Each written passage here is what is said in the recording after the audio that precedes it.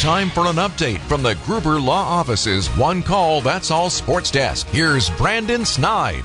Adrian Hauser allowed only 2 hits in just over 5 scoreless innings, and the Brewers, with 3 homers, beat the Houston Astros by a score of 4-0 on Wednesday afternoon. The Brewers are now winners in 3 of their last 4 games and will look to continue those winning ways as they get ready to host the San Francisco Giants for a 4-game series that begins tonight at American Family Field. First pitch is set for 6:40.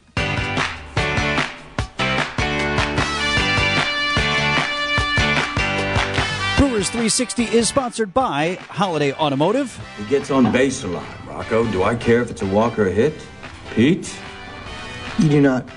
I do not. Brewers Senior Vice President and General Manager Matt Arnold is with us live this morning. Morning, Matt. Hey, guys. Good morning. So let me read you this text I got from Joe Vitrano, the man who taught me to love baseball. My brother and me. He sends a text. He's a 20-game package holder, and he throws a few more in there every season as well. Get this text from him yesterday. Went to the Brewers games yesterday and today, meaning Monday, Tuesday. Today the game lasted 2 hours and 10 minutes. This is going to save baseball. You made this guy real happy, man. Man, it could have saved a lot of hours of my life, that's for sure.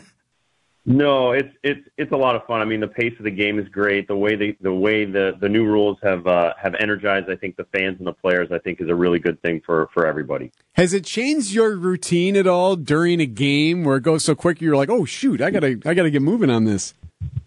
Oh yeah, a lot actually. Sometimes I'll be in my office working, or actually, oftentimes I'll be downstairs. I try to get a quick workout in. And the game can move quick, and I don't want to be in the back working out while the game's still going on. So I got to be ready to go. So that will the pace of the game will sometimes speed up, and I gotta move quicker than I'm capable of. And Matt, speaking of pace of game and the pitch clock, that's been the big reason for it. There's been a lot of injuries with starting pitchers. In the early parts, what are we, 2 months into the season? The Brewers, you guys have a handful of your own.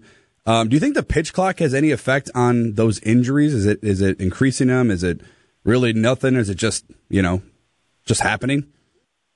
Yeah, I do think it's possible. I still think we're learning more about it. But yeah, I have heard that from some of the veteran pitchers, especially. A lot of guys are used to that time in between innings, and then when they're moving so quickly, when there's only 15, 20 seconds to throw the baseball, you just got to get the ball and go. And then oftentimes when they have a 6-pitch inning in between and they have to go right back out, that's a lot. These guys have to really be explosive out there. And so certainly I think they put themselves at the potential for more injury for sure. You've had to deal with more than your share, Matt, but you got to probably have an even keel about it emotionally. Like, nobody's got time for you to walk around and go, woe is me, we have a lot of injuries, right? No, certainly no complaining from us. Yeah, everybody's dealing with these types of injuries. That we've seen it with a number of the really good teams. The Dodgers have a bunch, and so do the Braves, and those are both good teams. And so we're dealing with the same thing as well here. But we're doing what we can to put the best product on the field every day. Okay, it's WTMJ Content Team Night at the ballpark, so several of us will be there today. We'll find you somewhere. As long as you're not working out. That would be great. Would love to see you guys. All right. Thanks, Matt. We'll see you at the Yard tonight. Brewers Senior Vice President and General Manager Matt Arnold. If he's a good hitter, why doesn't he hit good?